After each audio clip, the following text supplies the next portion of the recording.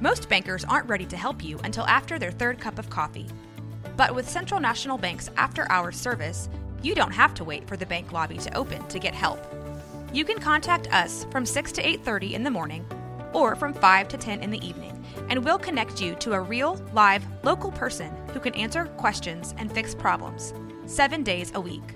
Bank different. Bank Central. Central National Bank. Member FDIC. When you need mealtime inspiration, it's worth shopping Kroger, where you'll find over 30,000 mouth-watering choices that excite your inner foodie. And no matter what tasty choice you make, you'll enjoy our everyday low prices, plus extra ways to save, like digital coupons worth over $600 each week. You can also save up to $1 off per gallon at the pump with fuel points. More savings and more inspiring flavors make shopping Kroger worth it every time. Kroger, fresh for everyone. Fuel restrictions apply. Hey, Mike, We got a show to do. Oh, we do? Is it that time already? Yeah, it's that time. Okay. It is time for Wake the Kids, Phone the Neighbors, a Letterman tribute podcast. Let's get to it. Let's get it. Ladies and gentlemen, Wake the Kids, Phone the Neighbors.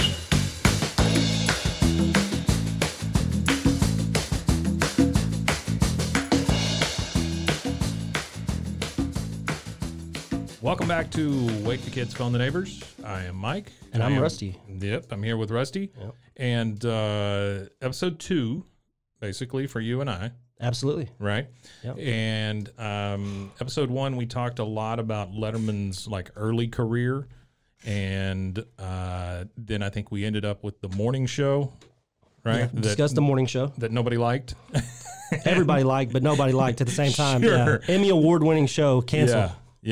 Yeah, canceled pretty quickly, too. It was. It only lasted, a year? Oh, not even that. It lasted than a year? a season.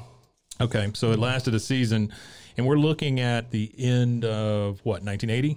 Late fall 80. Yeah, around late fall. Yeah. I think they canceled in October was the last show. Yeah. That was the final episode was October 24th, I think, Yeah.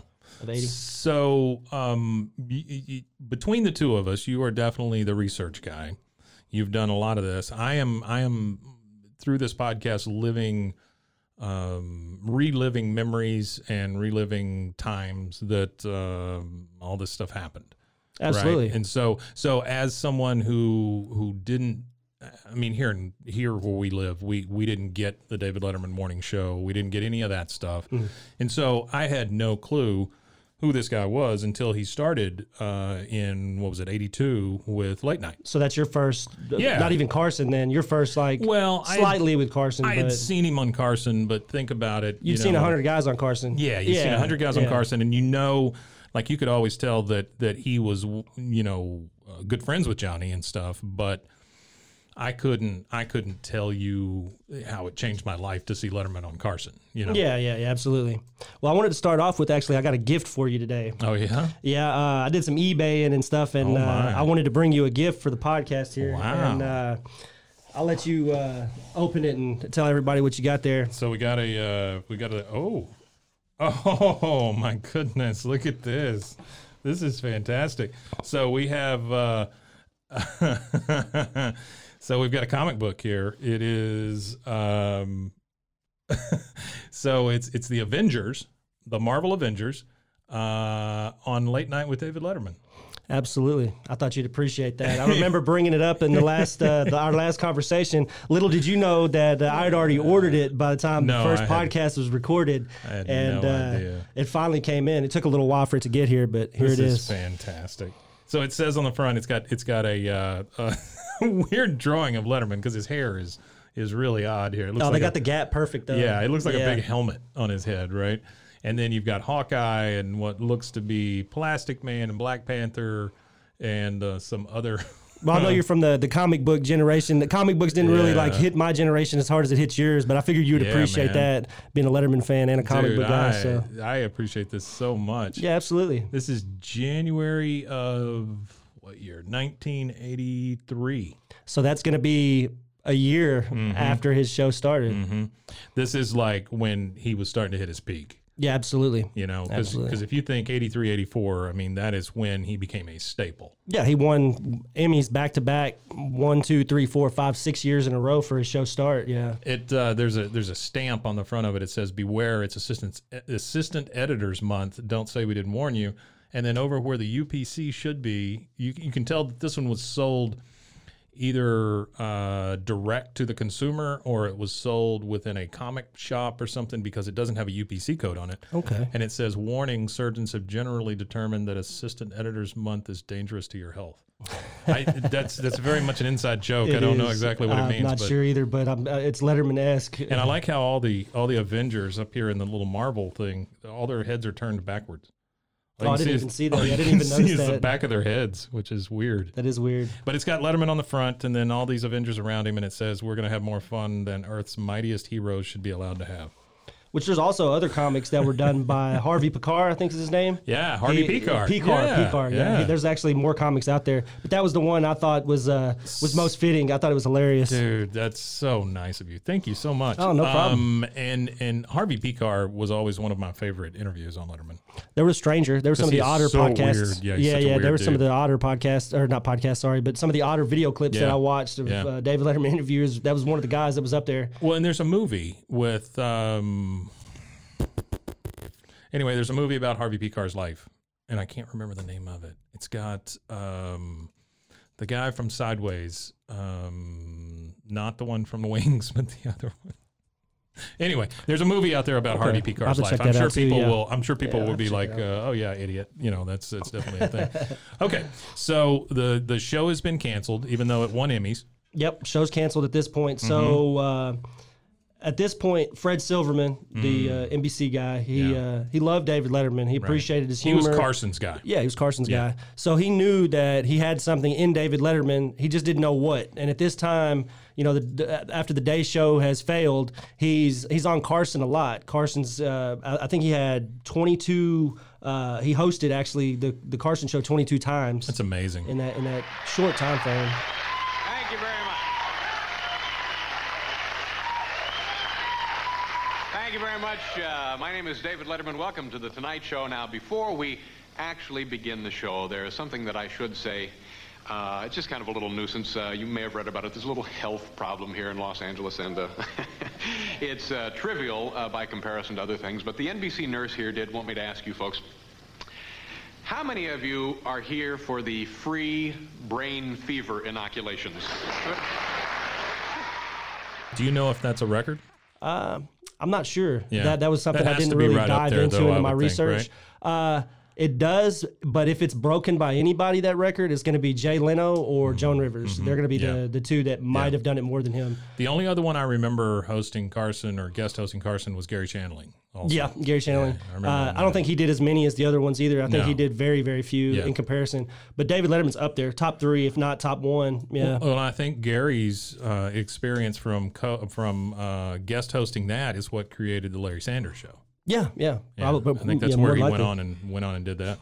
So in all this time, they gave him $20,000 a week. $20,000 a week. Yeah, the contract was for like $1 million, but they never made it to the full $1 million because they gave him something to do before I think that was like what the terms of the contract were is we're going to have you on this retainer, this entertainment retainer, and we're going to give you the $20,000 a week. If we give you a show before X amount of time, then there's a new contract that comes out. This contract is done, and then we come at you with a formal contract for a show or whatever it is that they were doing. Yeah. Well, around this time, you've got NBC, you've got Carson Productions, and you also have what would become Worldwide Pants, which was called Space Age Meets Productions. Space Age Meets Productions. Sure. And NBC, Carson, and Space Age Meets, all three get together, and they make an announcement. It was November 9th, 81. Can you imagine being Johnny Carson, like one of the most respected people on TV or in the U.S. at the time, and you're going to have a co-meeting with a thing called Space Age Meets. Yeah, that's to be from that older generation of comedy, and then you got Space Age Meets. Like their comedy was so clean and so cut and curated a certain way, and then you have all the guys that were influenced by that pure comedy, and now they're coming out with even purer forms of comedy. It's just weirdos. Yeah, it's just weirdos doing meta weird stuff. Yeah, that's it. So they announce on November 9th that they're going to start the late night, and that's going to be the 12:30 a.m. slot. Right. And because previously when Carson went off, I mean, you pretty much got the Pledge of Allegiance or whatever, and then you got, or maybe a late movie or something like that. Yeah, absolutely. You got a late movie. I think it was late movies was most of the time is what you'd get. You didn't have much. There wasn't much. Broadcasting Company, investing in the future of the great North State. Join us again tomorrow for another day of the finest in television programming. And from the staff and management of KHSL, have a pleasant good night.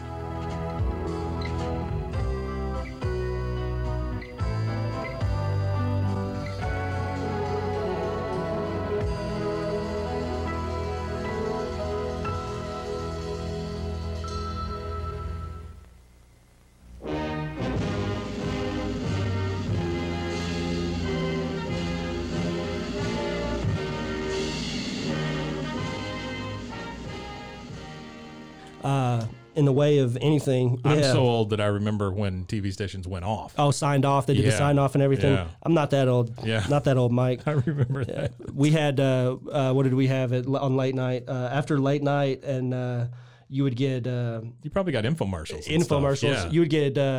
what was the infomercials? You would get the infomercials for the CDs. Sure. Or you'd get Time the Life. Busty Babes or something like that. It was like, You get somebody the sex selling lines porn and or stuff. something Sure, like that. sure. Yeah, that's what we got in the middle of the night. So remember, use your credit card and get 2 beautiful CDs for just $16.99. Call 1-800-818-6806 to order the Ultimate Love Songs collection on 2 CDs for $16.99 plus shipping and handling when you use your credit card. Call now or order online at timelife.com. So they wanted Space Age Meats. So at the time, you had Tomorrow Coast to Coast with Tom Snyder in that slot. That was, and that's funny that you say there was nothing after nothing after Carson, because there was nothing after Carson. After time passed, Tom Snyder became that nothing spot. You and I talked about Tom Snyder a little bit and about how prolific his career was, like the people that he interviewed. Like, oh, absolutely. You talked about he interviewed Manson, he interviewed Timothy O'Leary. All of these guys. Yeah, he had some prolific. Timothy Leary, the electric Kool-Aid test. Yeah. I don't know why I want to say O'Leary. O'Leary, I don't know either. I did too. Whenever we were discussing it, I wanted it. It almost came out O'Leary. I had to stop myself. He's descendants of the people who had the cow. Well, I'm sure. Burned down Chicago. Yeah, there you go. Sure. So he displaces the Tomorrow Coast to Coast, and then Tom Snyder was offered to move his show back an hour. The NBC didn't outright just say, "Hey, you're gone, you're done, this is it." Right. They offered him the ultimatum of, "Yeah, you could keep doing your show an hour later." After Letterman. And after Letterman, and to think you got Carson and you got Letterman and then Tom Snyder to follow. Tom Snyder at that time in his career, he actually didn't even really like the show. Yeah, sure. NBC did too much to it. They had their hand in it too much, and he didn't really like that. When he watched Carson pretty much get to do what Carson wanted to do, and to have the same, notoriety. I mean, at that time, people that knew Johnny Carson knew Tom Snyder. He was a known figure. He had the same kind of known. He was more of a journalist figure, though. Yeah, absolutely. Yeah, definitely. He was more of a journalist. He wasn't necessarily like a late night comedian. His show was always weird to me, where it was like in a big black box. Like it was just a black curtain behind them, and just 2 people sitting there, lots of smoking going on, and they would just talk about whatever. Yeah, he was more of an interviewer than like a comedian, I think, too. But he did single interviews per show too. So like he did the hour-long interview. Yeah, one person. Yeah. Happy Monday, a picture of the world's most expensive ice skating rink at Rockefeller Center here in New York. What a weekend in this city today. First of all, what a weekend in this city Saturday and Sunday, not today. Saturday, Lindy's Restaurant reopened here in Rockefeller Center down on 50th and 6th Avenue. I like that format. Yeah. I like the hour-long interview, but Tom Snyder's hour-long interviews, they're like I said, only the iconic ones to me really are interesting to watch, because I've watched a few of his interviews from just movie stars of the day or whatever, and none of them were as interesting as the the ones that made his career. Sure. So, Well, it's like what was some of the other guys of that time? Like the guy who damn it, he's like the little guy. And he was interviewing like John Lennon and folks like that. Oh, Dick Cavett? Yeah. I'm surprised I remembered that name. Wow. Yeah. Applause. So Dick, yeah, good job. Whoa. Dick Cavett. It's sad sorry to interrupt you, but it's sad what I remember that from.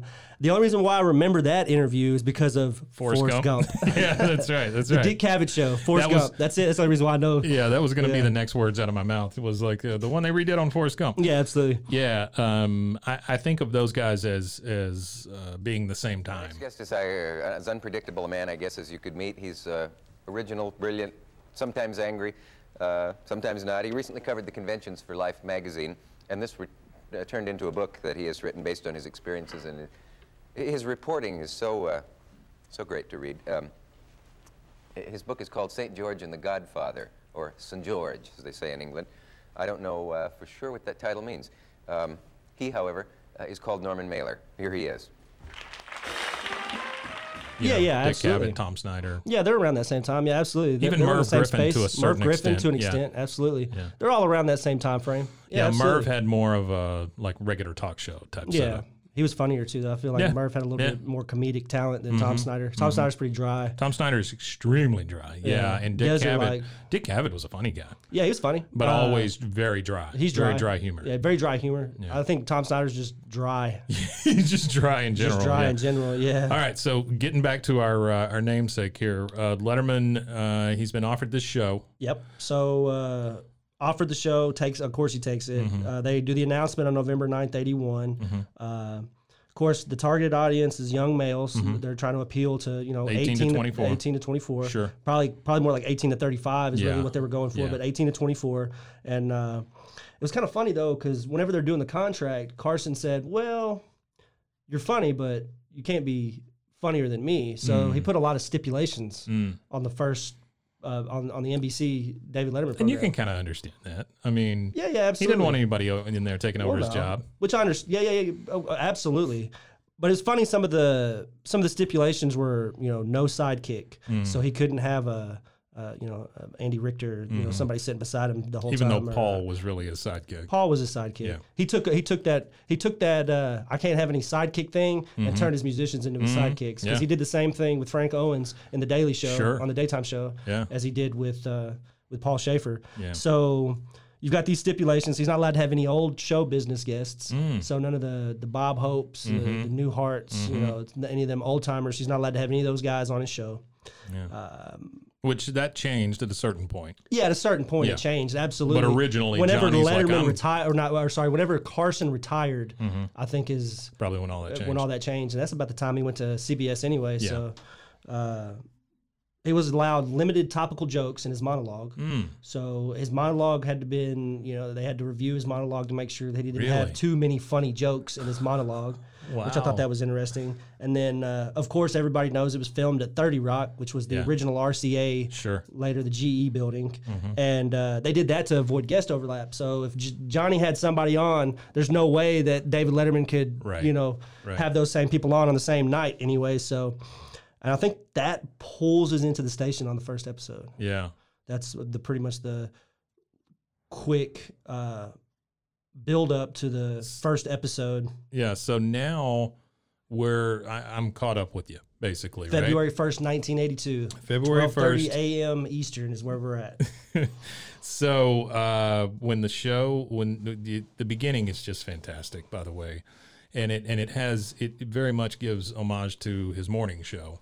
Oh, absolutely. With the Rainbow Grill Peacock Girls. Yeah, absolutely. So and then the first thing we get is Larry Bud Melman, which we've never seen before. No, never seen him before. Comes out of the darkness. The Boris Karloff, Frankenstein, homage monologue. Yeah. Almost like a night gallery. Yeah, with his head kind of tilted. Kind of the shadows on his Alfred face. Hitchcock. Yeah. And he comes out and tells you how this show may be shocking. It may... Real avant-garde style. Yeah. Yeah, it's fantastic. And then it leads right into the Peacock Girls. Yep, it leads right into the Peacock Girls, and then they do their dancing. They put their feathers together. It's like an old what you would think like an old Las Vegas strip show. Yeah, showgirls. Yeah, absolutely, Vegas showgirls. And then Letterman comes out through the feathers, and this is, I would say, 95% of America. This is their introduction to David Letterman.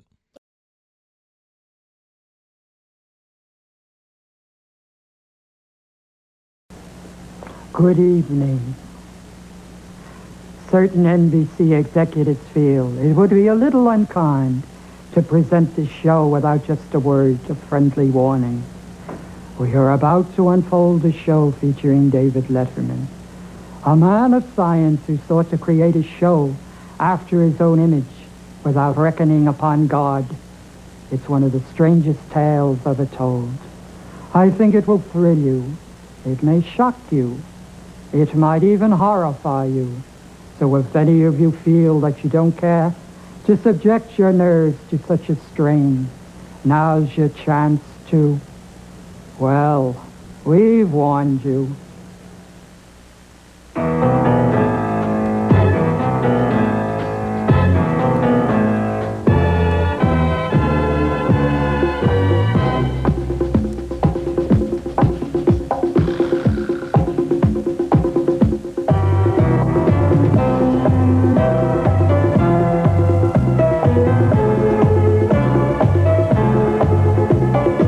From New York, one of the most exciting cities in the tri-state area, it's Late Night with David Letterman.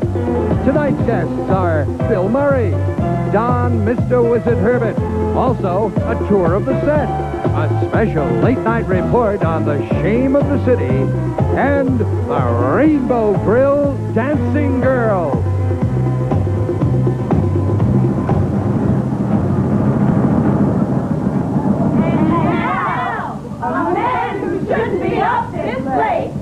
David Letterman!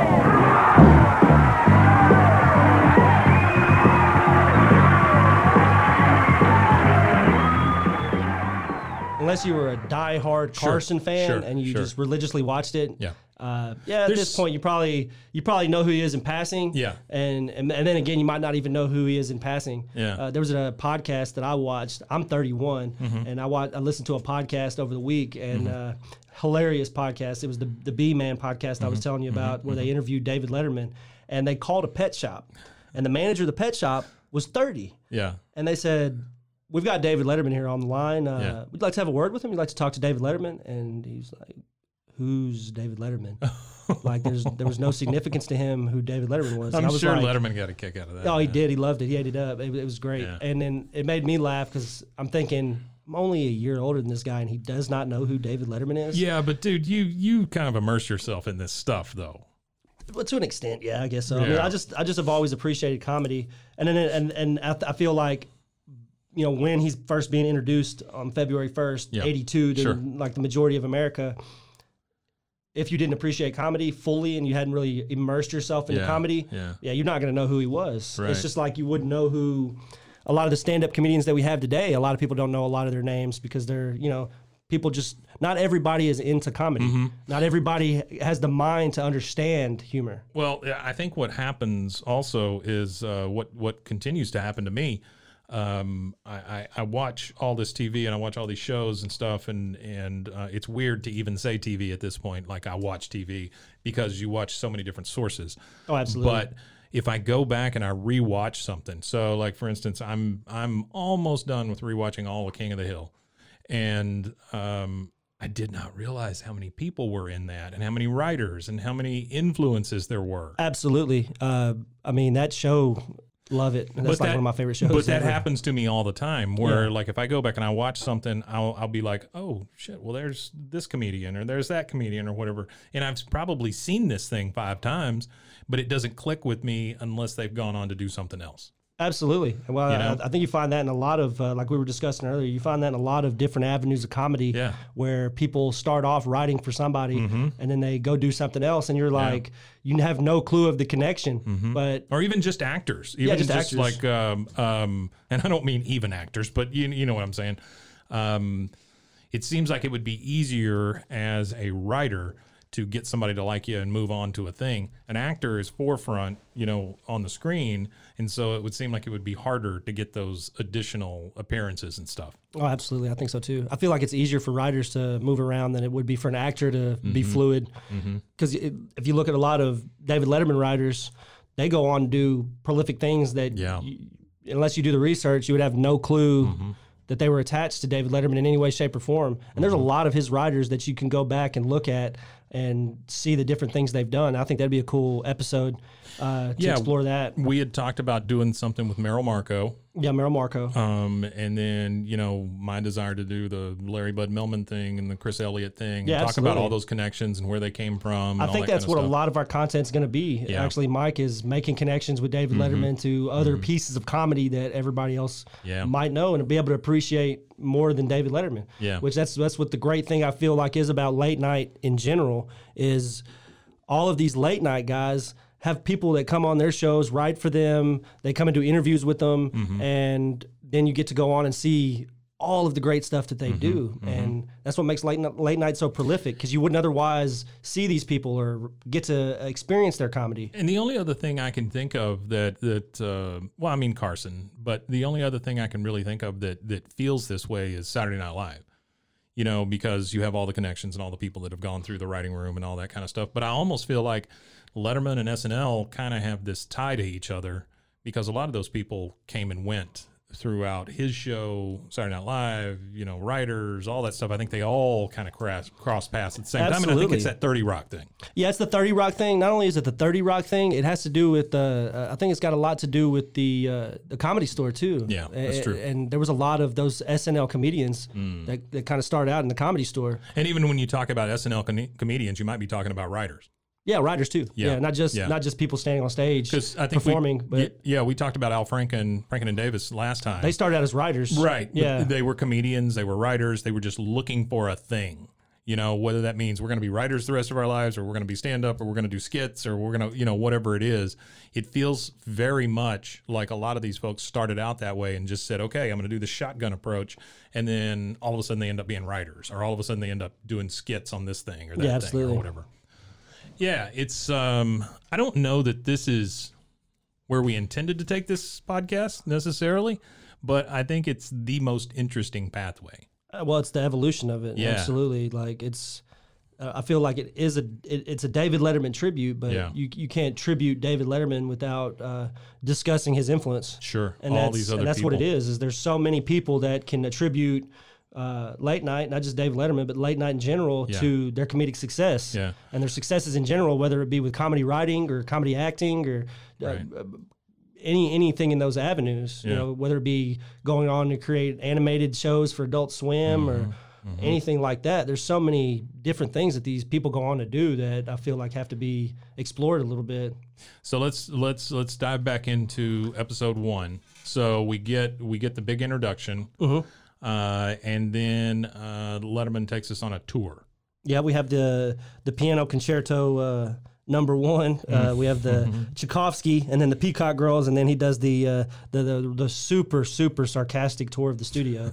And then at one point he goes in, and you're there at Oktoberfest. Goes into the control room. Yeah. Talks about how's this is the brain trust. This is where everything comes from. He walks in, and there's Oktoberfest going on. Yeah, absolutely. And the one thing that I noticed is a very, very young Chris Elliott.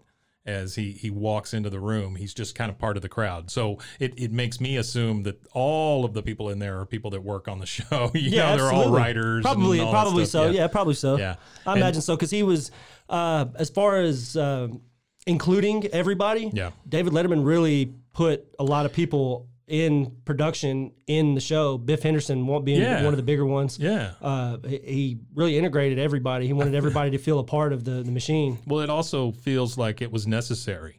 Like at that time, I doubt there were that many people working on the show. So probably not. You have to use every part of the buffalo, Yeah, absolutely. Use everybody for everything. Yeah, and that's what they were doing. Absolutely. That's what they were doing. Not many people ever get to see the inside of one of these things because it's a pressure-packed area. It's just about like being an air traffic controller. Let's go on inside and see how this baby works. What did I tell you? Yes, sir. You folks are in real luck. It's Stein night, I think.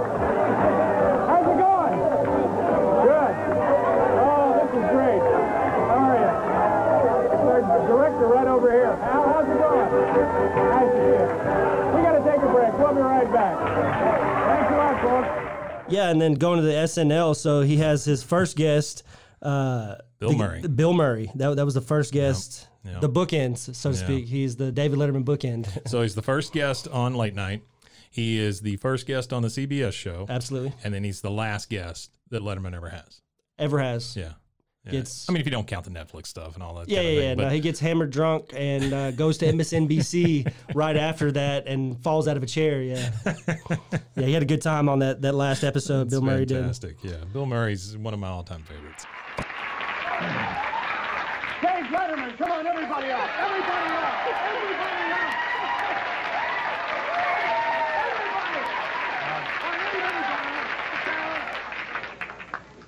Hi, Bill. How's it going? Fine. Nice to see you. Good. Thanks for being on the show. I certainly appreciate that. Oh, good. Well, I just wanted, I hope you don't take any offense.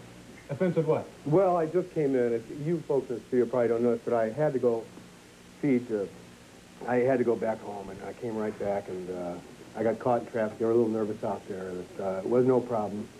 It's just that I'm not wearing shoes right now. No, I'm just kidding. I have shoes. Oh, there was a problem earlier? No. They didn't tell you, obviously. You look sedated, so obviously you don't know. So my favorite thing about the Bill Murray interview was I have a video of my pets or whatever he was discussing, and then he pulls out a video of a Chinese zoo at the panda exhibit, and just the exchange between him and David during that part was, oh my gosh, that was fantastic. Well, you could tell that all of it was made up by Murray also, because he starts off the conversation with, I'm going to be watching you. You're an evil guy. You're trying to get over on me and stuff. And then they come back from commercial, and he's like, "Well, I have a salt imbalance, Yeah.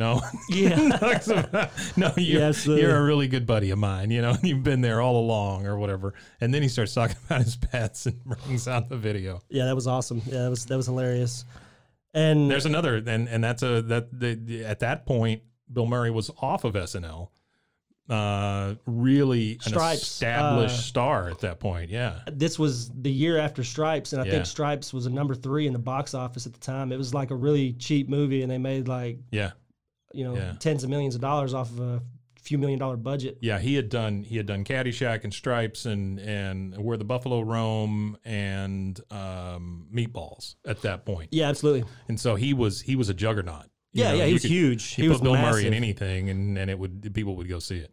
Even Where the Buffalo Roam. Yeah, even Where the Buffalo Roam, which is terrible. Yeah, but it's not a great movie, but it does have one of my all-time favorite cinematic moments where he is playing the part of the famous writer Hunter S. Thompson. Yeah. So he's playing the part of Hunter S. Thompson. He's out in his cabin, out in the middle of the snowy woods or whatever, and he's got a Doberman, and he's got a dummy that's dressed like Richard Nixon, and he just says Nixon, and that dog goes over straight for the crotch, and that's one of my favorites. I don't know why that sticks to me. That's funny. That's hilarious. And growing up, I was always like Nixon, Nixon.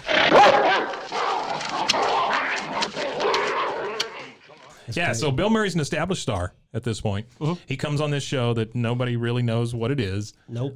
You've been subjected to not only Letterman's introduction, not only Larry Bud Melman, all of this stuff, but also in the commercial breaks, you have this weird non sequitur, which is like, gosh, it's interviewing normal people on the street, and they all say, I wish there was a show about joining metals. Absolutely. That was great. and then they just show guys welding. Well, not only did they show guys welding, what was funny is they showed and explained what kind of welding each welder was doing that they showed. Shield arc welding.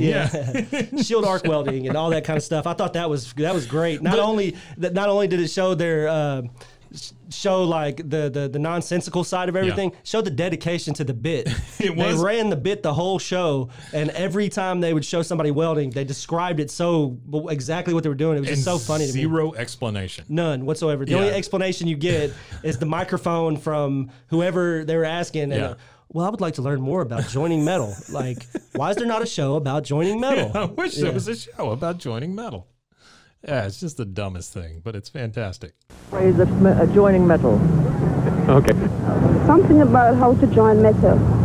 I would like to see the metal is joined. Oh, I wish there was a show that had information on how metal is joined.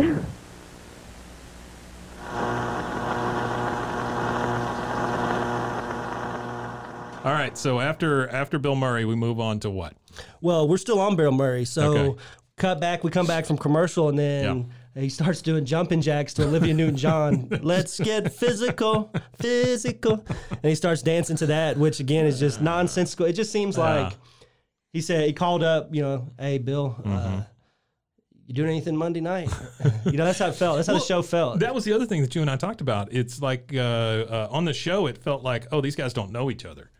But they know each other, absolutely. and they had to prep for some of it, or they just said, screw it, just make it up. And it feels like, that's how it feels to me. It was like, there was like, hey, we've got this, but we're just going to kind of ad-lib. Yeah, sure. It feels like they knew what they were going to do, and then they just kind of went with it from there. I don't know that Letterman and his writers even knew what the show was going to be at that point. No, I don't think they did. I think they were just... let's just throw all this crap at the wall and see what happens. Yeah, just like the thing with the daytime show. They didn't really have an idea of... They just knew that they wanted to be funny. Right.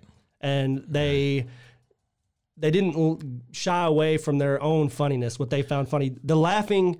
If you're not laughing, they don't care. As long as they're laughing is how I feel about all of anything that David Letterman ever did. Is he's not looking for your laugh. Yeah. He's not satisfied with everybody else's laugh. It's is it funny to me?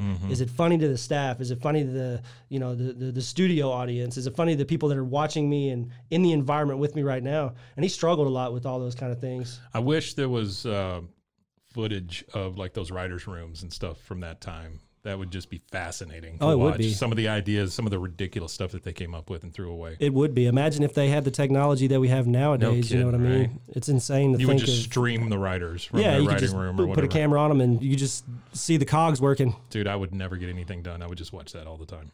It'd probably be mind-numbingly hilarious. You'd probably laugh so much you'd have to turn it off. Yeah. All right, so we get through Bill Murray. What happens next? They do. After Bill Murray, it cuts to the Larry Preston change of school hours, February 1st, 1982. The school hours are now from 12 noon to 3 o'clock. But the president says they can leave whenever they want. Sure. Yeah. The hope of the president is to broaden the interests and grow his citizens and watch more late night TV. Sure. And again, I think you said that you thought at first it might be a real thing. Yeah, I'm really I slowly was listening to it. I was like, okay, all right. They changed the school hours in the 80s for whatever reason. Nationally. Yeah, nationally. They changed the school hours. Yeah, they changed the school hours. And then as soon as he said, the school hours are from 12 noon to 3, but the president says that just means they can leave whenever they want. Sure. And then I knew, I was like, this is hilarious. And watch more late night. Yeah, this is hilarious. Yeah. Hello, I'm Larry Preston, Undersecretary of Education. I'm sure by now you've all heard about the president's change of public elementary and high school schedules. If not, let me refresh your memory. On February 1st, 1982, everywhere in the United States, the American school day will begin at 12 noon. That's right, school now begins 4 hours later. But the later start time does not mean that your children must stay at school later. The school day will still end at 3 o'clock.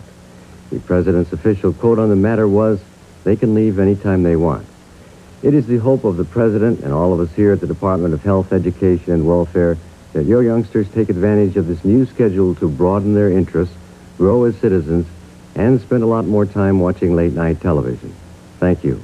That's a great bit. It really does, again, it just dives into the madness of David Letterman and Merrill Markoe, which, again, is David Letterman, I think. Merrill Markoe was his voice.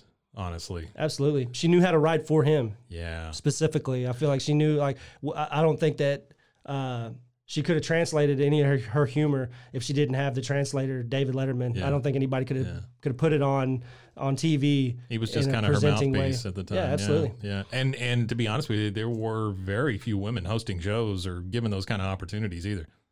Yeah, because she's actually really funny, and if you watch the interviews with her and David Letterman when he has her on the show, you could see how she could control it. Yeah. She could be in that spot just as easy as he is. You feel like she missed it by 20 years. Yeah, that's it. That's all it is. 20 years. If she would have been starting out now, it'd be her. Yeah, she could have a show. She would be the syndicator, and she would have the syndicated program 20 years from now. She always kind of reminded me of Elaine Boozler and folks like that. Absolutely.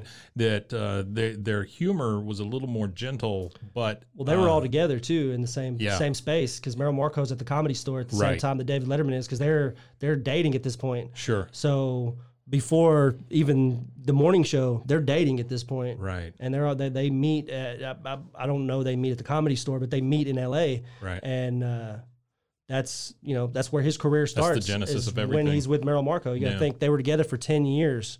That's crazy. That's the beginning of his career. Yeah. As we know it. Yeah, of course, he had sure. a broadcasting career before he ever went west. Sure. He had the Midwestern broadcasting career, and he could have done that, and he could have stayed there, and he could have been just as successful. Maybe not as he might not be worth $400 million if he would have stayed as a broadcaster, but he had regional success already. So when he goes out west and he meets up with Merrill Markoe, I feel like she's able to harness the power of David Letterman. Yeah. Whereas NBC was trying to find a place to put him, she knew where to put him, but didn't have a place to put him. You know what I mean? She knew what to do with David Letterman, obviously, because she like a lot of his successes, and even he can say that is attributed to her writing and her comedy styles. Yeah. Which is interesting. we need to actually do a deep dive on her. I think that would be I need fun. to do more research on her too, because I haven't done a lot. I haven't dived too much. Fun. There is a book she wrote in the 80s about David Letterman. That's about as far as I've gotten. I think that was after they broke up, right? She wrote kind of it wasn't really a tell-all book or whatever, but it was more about her. Into the Mind of David Letterman kind of thing. I feel like, I want to say, it was probably after they split up. Yeah, I'm almost positive. Yeah, because it was written in the 80s, and they weren't together in the 80s. They weren't together at this point. All right, so we've gone through the green room. We've talked to Bill Murray. We know that the school hours are changing. What do we got next? Well, next you get the debut of Shame of the City. Sure. So at first, the first bit on the Shame of the City, he's walking around, and then you see it pans through, and you see all these pine trees laying on the ground, look like after a Christmas event. And it being February 1st, there's probably still some residual Christmas stuff in New York City, it being as large as it is. So he kind of pans through, and then he starts talking about the trees and we're felling trees here in New York City. We're having a deforestation, all this kind of stuff. I thought that was hilarious. How he's in this really urban setting with all these trees, and he's talking like we're walking through a forest. Kind of thing. Dead Christmas trees. Yeah, a bunch of dead Christmas trees. Yeah, and then. Next thing he segues into is he's outside of a deli or something like this in New York, and he goes up to the sign, and the sign says planing instead of planning. It says planing a party, try one of these, but they spell these like with two E's, like you spell cheese. Yeah. And even the owner came out and everything, and he said, well, do you plan on fixing this sign? Right. He said, are you aware that your sign is spelled incorrectly? It's the shame of the city. Yeah, and the guy's like really just straight. And and the guy, there's no comedy or whatever. In a lot of David Letterman stuff, there's no real comedy. You have to find the funny. Yeah. And that's kind of what it is. The guy's all like, well, yeah, I know the sign's spelled wrong. You're not. It's like he says it like, well, you're not the first person that's came inside and said, hey, your sign's spelled wrong. Sure. It's New York City. 1 million people probably pass his window every day and see it.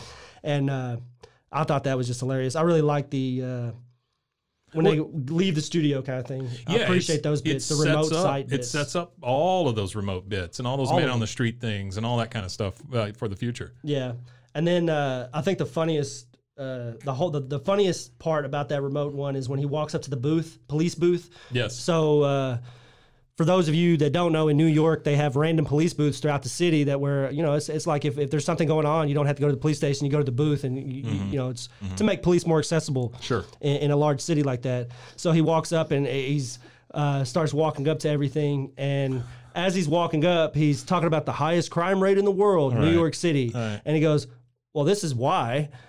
Look at this police force. And he's like, he points at this booth with one guy sitting there. Sure. And he's like, well, a police force for a city of millions, you've got one guy here. And he said, are you the only person that works here? And the guy was like, well, yeah. Yeah, I'm the only one in this booth. Well, I'm the only one in the booth. Yeah. So those remote bits with that sarcastic humor, that observational humor, where he goes out and he's just looking at everyday things that, you'd walk by in passing and never think nothing of it, but he turns it into a joke.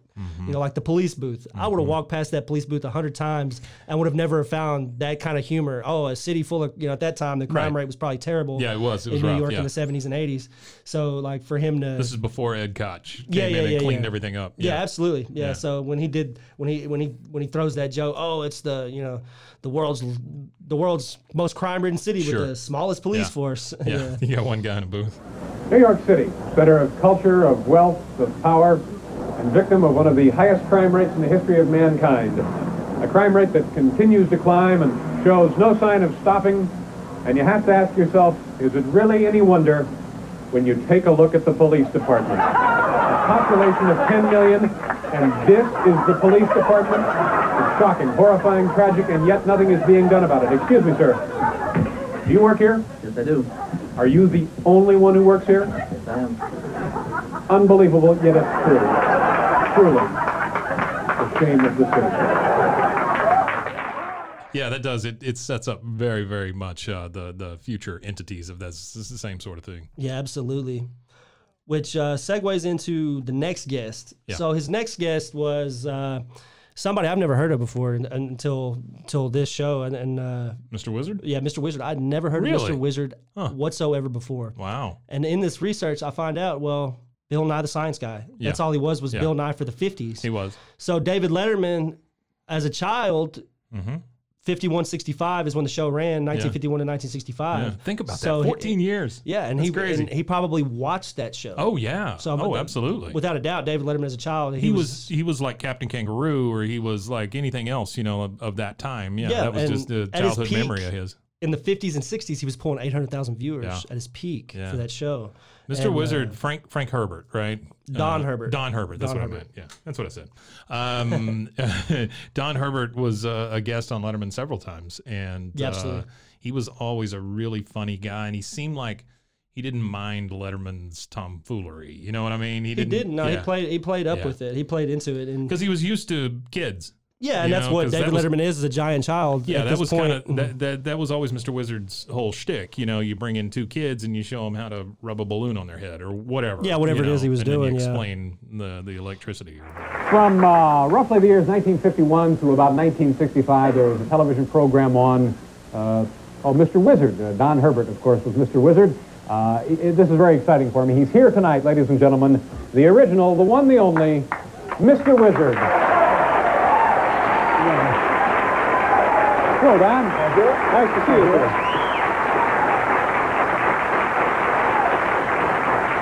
We're going to do some neat stuff here. Before we get into that, well, in those years, was there ever any serious mix-ups where a little kid was roughed up a little on the show? No, not really, because of the kind of show we were doing, anything could happen. It was perfectly all right. Only once. We did an experiment in which we put a bottle over a candle and then light the candle with a little coil next to the wick. And one time in the rehearsal, we got the wick wet. So when we got it all set up, we turned on the current, it got hotter and hotter, and vaporized the candle so that in the bottle we had a mixture of vaporized paraffin and oxygen, and suddenly it disappeared from the close-up. up into the lights. And of course I was shocked because I thought, my God, the bottle blew up. It turned out I heard it clang down behind me, so I knew that and the child was standing next to me. They were covered with water, and I was too. And then as soon as I saw that she wasn't hurt, I got out a towel, wiped myself off, and we went right on doing it. Was she stunned a little bit? Yeah, she sure was. And that was the only time we ever edited the show. We cut the laughter of the crew. We kept everything. I did, like I said, I'd never heard of him before, and you can compare him to Bill Nye, which was interesting because Bill Nye eulogized him. I didn't know that. Like I said, looking through the research and everything that I've done for this episode, it was pretty neat to go back and watch some of that stuff and get to understand where a lot of the iconic figures from my generation start. Because a lot of people think, oh, Bill Nye, he's got to be the guy that started that. There's no other guy that was that quirky to start a science show for kids. Because at the time that Mr. Wizard was on TV, it was right after the World War II. And at this time, scientists are seen as these almighty, untouchable beings. Absolutely. And he made science approachable is what he did. Yeah, that was the whole idea. At that time, kids thought of scientists as, these guys that create nuclear weapons and do all this science and stuff like this. And it's just, elite figures. Right. Whereas nowadays, you could barely get people to listen to science. That's true. Yeah, we need a Mr. Wizard for this generation. Bill Nye, Dr. Fauci. Yeah, absolutely. Yeah, Don Herbert, I believe, also got a show on Nickelodeon out of the whole thing. Yeah, he did actually. Yeah, he ran for a short while with Nickelodeon. Twice. Yeah. They actually tried to show twice on Nickelodeon. Yeah. And that's around the time Bill Nye was coming on the scene with PBS. Yeah. And I feel like he ate into that a little bit.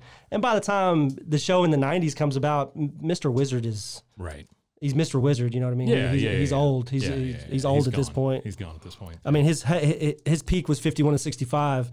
And, you know, they tried to bring it back for the 80s kids and stuff like that, which...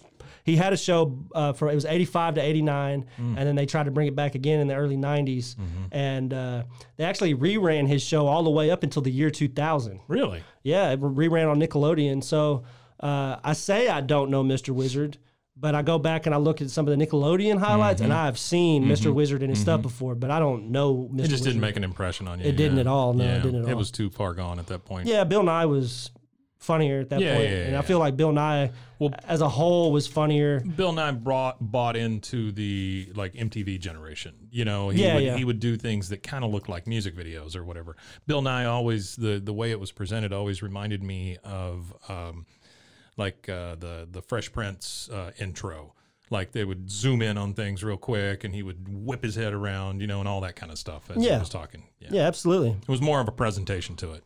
Yeah, definitely. Absolutely way more presentation than Mr. Wizard. Mr. Wizard was more science than presentation. Yeah. And Bill Nye was equal parts science and presentation, I feel like. Yeah, absolutely. All right, so we get past Mr. Wizard. Where are we at? Well, that brings it up to the final comic. You know, they always have the comic usually is the guy that closes the show, the comic or the music. Yeah, that's usually the show closer. So you have some rando. I really couldn't find anything else about him. So if anybody else knows anything about him, please let us know because I would love to know more about him if there is anything. It was Steve Fessler is the guy's name, and he comes out and he just recites lines from Bowery at Midnight, a Bela Lugosi movie, and he just reads this off, and then that's it. It just fades to black. Yeah. It's the first episode. It's a very fitting way to end what was a very weird show. Please welcome Steve Fessler. Bowery at Midnight with Bela Lugosi, John Archer, and Wanda McKay. Extra, read all about it. Read about the escape of Fingers Dolan, paper mister. You shouldn't smoke that. It might stunt your growth. If you gotta go ahead and smoke it. I'm saving it for after dinner. Dinner? You mean you got a place for a handout? Sure, over at the Friendlies. A Friendly what? Ain't you ever heard of the Friendly Mission? Nah. You're sure to get some swell food there and no questions asked. But what are we waiting for? Come on, pal. There it is. Ain't it pretty? Just like I told you. Gorgeous. And a guy that runs it, he's a soft touch. Oh, good evening. I see you brought a needy friend with you tonight. Yeah, he's a pedestrian from Pittsburgh. You're very welcome. Here you will find food for your body, as well as comfort for your troubled mind. Yeah, but I'd really like some soup. Of course, my friend. What happened to your hand? Nothing. I just tied it a little bit. Just the same, you'd better take care of it. Nurse Malvern, here's a patient for you. Have another bowl? No, thanks. And what about a smoke? Absolutely. Like from beginning to end, like it's really, you start off with the Larry Bud Melman, black and white. Bela Lugosi. Yeah, Bela Lugosi, Hitchcock, Alfred Hitchcock, Boris Karloff feel to everything. And then you end it with kind of an equal. Yeah.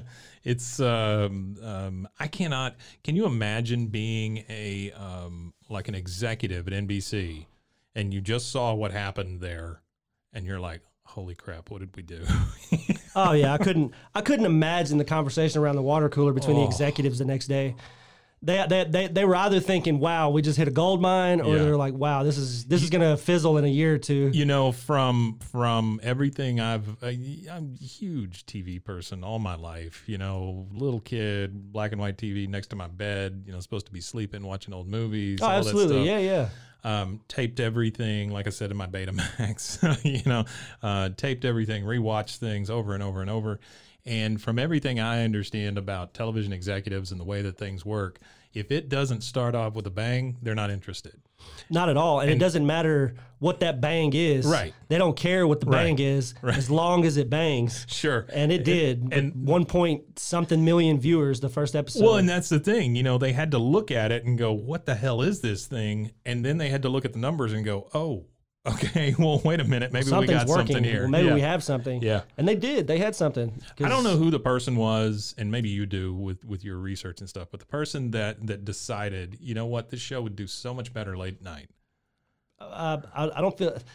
In my research, I don't really see where that conversation ever happened, but Fred Silverman knew he had something. He knew he had something. It had to be Johnny and Silverman, though. Yeah, right? yeah, absolutely. I mean, That's where all the roads lead to. Yeah. And if you look at everything, yeah, it's those influences. It's Johnny Carson, it's Fred Silverman. If it wasn't for those two buying into the David Letterman experience, then we wouldn't have one. We wouldn't have a David Letterman. A thing. Yeah. But it's definitely Fred Silverman and Carson. Carson's appreciation for him, and then Fred Silverman's appreciation for Carson and what Carson thinks. Yeah. So so that's. And it's so weird because, like, Silverman, very much an established TV guy, you know, game shows, talk shows, all of that, you know, basic TV stuff that we all know. That's where he came from, you know, very much a 50s, 60s guy. And yet he's willing to buy into this dude, early 80s, who is just so absurd and weird. I feel like he understood that the TV he knew it was evolving, and he had to catch up, or not necessarily catch up, but he didn't want to be the guy that lost David Letterman, because I feel like, God, can you imagine? Imagine if David Letterman, instead of doing a show with NBC, would have went to ABC or CBS, initially from the jump, right? Sure, because from what I understand is there were other people vying for him. I don't know if at this particular time frame, but there was other companies that eventually wanted David Letterman. Man, Fox, everything, everybody wanted him. When he tried to make that move to wherever from NBC, before he went to CBS, he was just fed up. You know, I know Fox was after him, CBS was after him, ABC was after everybody. That's why he gets the deals he gets with CBS. Yeah. That's why he gets the complete and total control of his show, and then he gets 2 hours worth of time. Yeah. So he gets to make a second show. Yeah. Which is where he pays dues to Tom Snyder, and then you lose Tom Snyder, and you get Kilborn, and you get Ferguson. And Ferguson rides it out to the end. Yeah. Ferguson was a great show. I wish he would have stayed around a little bit longer. Yeah. He left a little too soon, but he left on his own terms. Yeah. He left how he wanted to leave. And he left. Letterman probably should have left a little earlier than he did, but I think he says that, right? He does. He says that in a lot of his interviews. He said he should have probably left the game a decade before he did, 15 years before he did. Yeah. Like, he missed out on a lot of life experiences and opportunities. He says in a lot of these interviews, he's talking to people. He's like, "Well, you got a bunch of kids, right?" He goes, that's my one regret in life is not having more kids. Yeah. He said, "I love my son." He said, "It's nothing about him." He said, "I just wish I would have siblings for him or something like that." Because David Letterman knows he's old, and he knows that his son will be in his mid 20s when he passes, or he might make it till he's 90. Sure. Carson was in his 90s. Yeah. So he might make it to that age, but I'm not saying, I'm not wishing no ill on the man, but, he understands that at some point his son is left as a young man. Yeah, absolutely. That's it. He's not out there throwing a lot of balls around with him and stuff. No. Yeah. He's not able to do what he wanted. He wasn't able to be the father that he wanted to eventually be for his kids because he spent his whole career dedicated to the show. Yeah. And he even says that.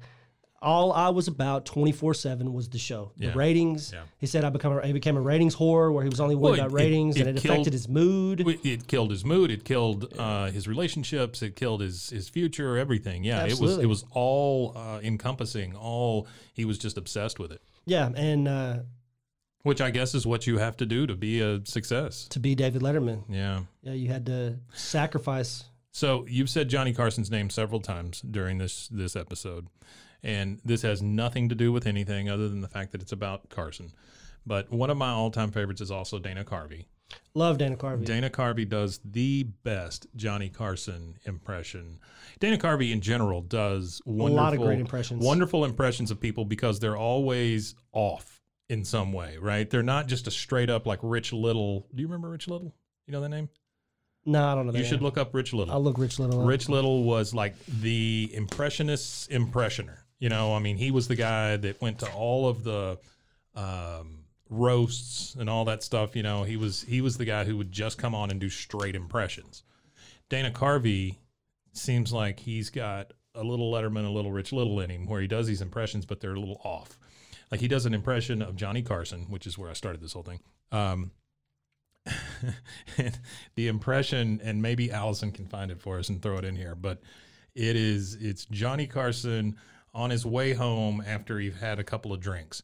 And so it's like he's driving this little car, and he talks about how he popped into the Capoozle or whatever, the name of the bar, and he got him a couple of green grasshoppers or something. It's just in the way that Dana Carvey says what he says as Johnny Carson, with the mannerisms and the ridiculous crap that he's saying.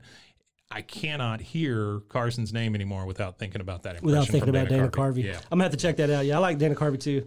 Yeah. I guess my experiences with Dana Carvey started with Wayne's World, and then he did that one movie where he was like a secret agent. It's stupidest crappy I can't even think of what it's called, but I remember watching that in theaters specifically. Where he plays the turtle and all that the stuff. Turtle, the turtliest turtle in the Turtle Club. So yeah, it was so dumb. It's I loved it. Terrible movie, yeah. So did you ever see the Dana Carvey show when it was on? Never saw that. Never saw the Dana Carvey show. Yeah, you should look that up as well. I'll check that that should out. be part of your. I want to say it came on Fox. I'm not 100%. Maybe ABC, but the Dana Carvey show. It came up in my research. I haven't watched it yet. It was a sketch comedy show, and some of the sketches were they were above and beyond anything I've ever seen on network TV. It was. I'll have to check it out. Yeah, that sounds like something I'd like. Yeah, there's one specifically about the Wizard of Oz. Just look that one up. Yeah. Okay. I'll check that one out. You'll be in good shape. You'll be in good shape.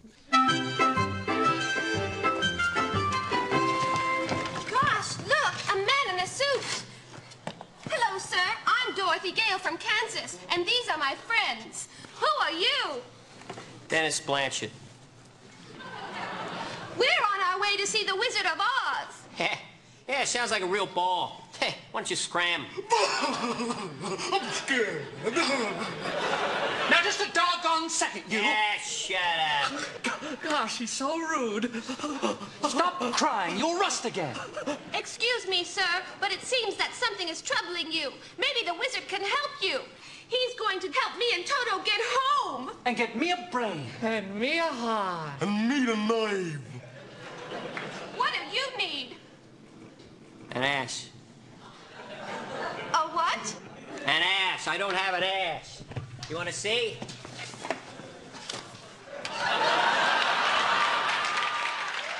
Absolutely. All right, man. Well, this was fun. I think we made some progress here. We got episode 1 under our belt. We got the first episode underneath our belt, which is good. And I think that going forward, instead of doing this episode by episode kind of thing, we're going to start picking and choosing who we're talking about. So, for instance, we would do an episode all about all the interviews from Harvey P. Carr. That's where I was going with it. Sitting around brainstorming and thinking about what evolution it evolves into, because it does evolve. Mm-hmm. I mean, it's not realistic that we go through every single episode. That was my initial plan. Yeah. And I thought, well, I'll be 1,000 years old whenever I finish this. So. Yeah, I mean, and then I'll be 500 years old. That's If you're 1,000, I'll be 500 by the time we end it. Yeah. Well, not only that, I feel like there's a lot of filler episodes. You know what I mean? There's episodes that aren't as funny as other episodes, and a lot of reruns. Sure. And I feel like it's better to explore the facets surrounding him as well. Not just him, but all of the great talent, all of the great writers, and everybody that. So let's talk about that. What do you want to do? What do you want to do for the next one? I feel like we can't really go any further without exploring his relationship with Meryl Marco. Okay. So Marco's our next one. That's what I was going to suggest also. I mean, I think that's a natural that is the next thing we do. I feel like that, yeah, for sure. And then I don't think Carson needs an episode. I wanted to say, but that would be a whole other podcast. Yeah. So, yeah, I feel like that's where we should start is Meryl Marco, because I feel like she has one of the bigger hands in Dave's career. She is Dave, basically. Yeah, absolutely. Yeah. Especially early Dave, because, she kind of goes off and does her own thing. About 15 years into the David Letterman experience, she kind of goes off and does her own stuff. Just imagine being the person that unleashed that on the world, I think she apologizes. I think she apologizes a couple times for that. Yeah. I saw her in something we were watching on Netflix the other day. She was like a behind the scenes person or whatever.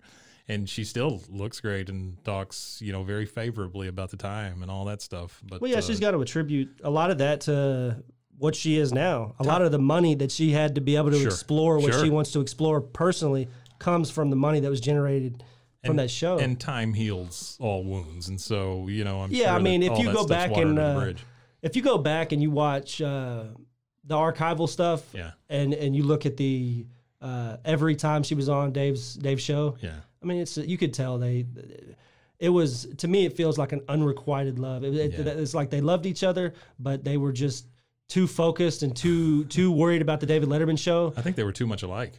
That too. You know, I think that was probably the thing. All right, so that's what we're going to get into next time. Right. Thanks again, Rusty, for all of your wonderful research. You amaze me in the amount of stuff that you bring. Well, I'm going to try to start digitizing it. Also, no problem. Oh absolutely. My God, that's so cool. Yeah, well, Santa had to bring a gift. It's almost Christmas, so I figured I'd get you a Christmas gift a little early. We're going to frame that and put it up somewhere here in the studio. That'll be wonderful. Awesome. Yeah, that's great. All right, so I guess join us next time. If you want to check out the show or anything that we're doing, you can always go to roguemedianetwork.com. Rusty, any parting thoughts? Well, no. As the famous Walter Cronkite said, that's the way it is. That is the way it is. All right, guys, we'll see you next time. Hey, thanks for joining us on Wake the Kids, Phone the Neighbors. I am Mike. And I'm Rusty. And join us next time for another episode of The Man from the City So Nice They Named It Twice. Wake the Kids at roguemedianetwork.com. Excellent. And we will see you next time. At the David Letterman Tribute Podcast. Okay, good enough. Ladies and gentlemen, Wake the Kids, Phone the Neighbors.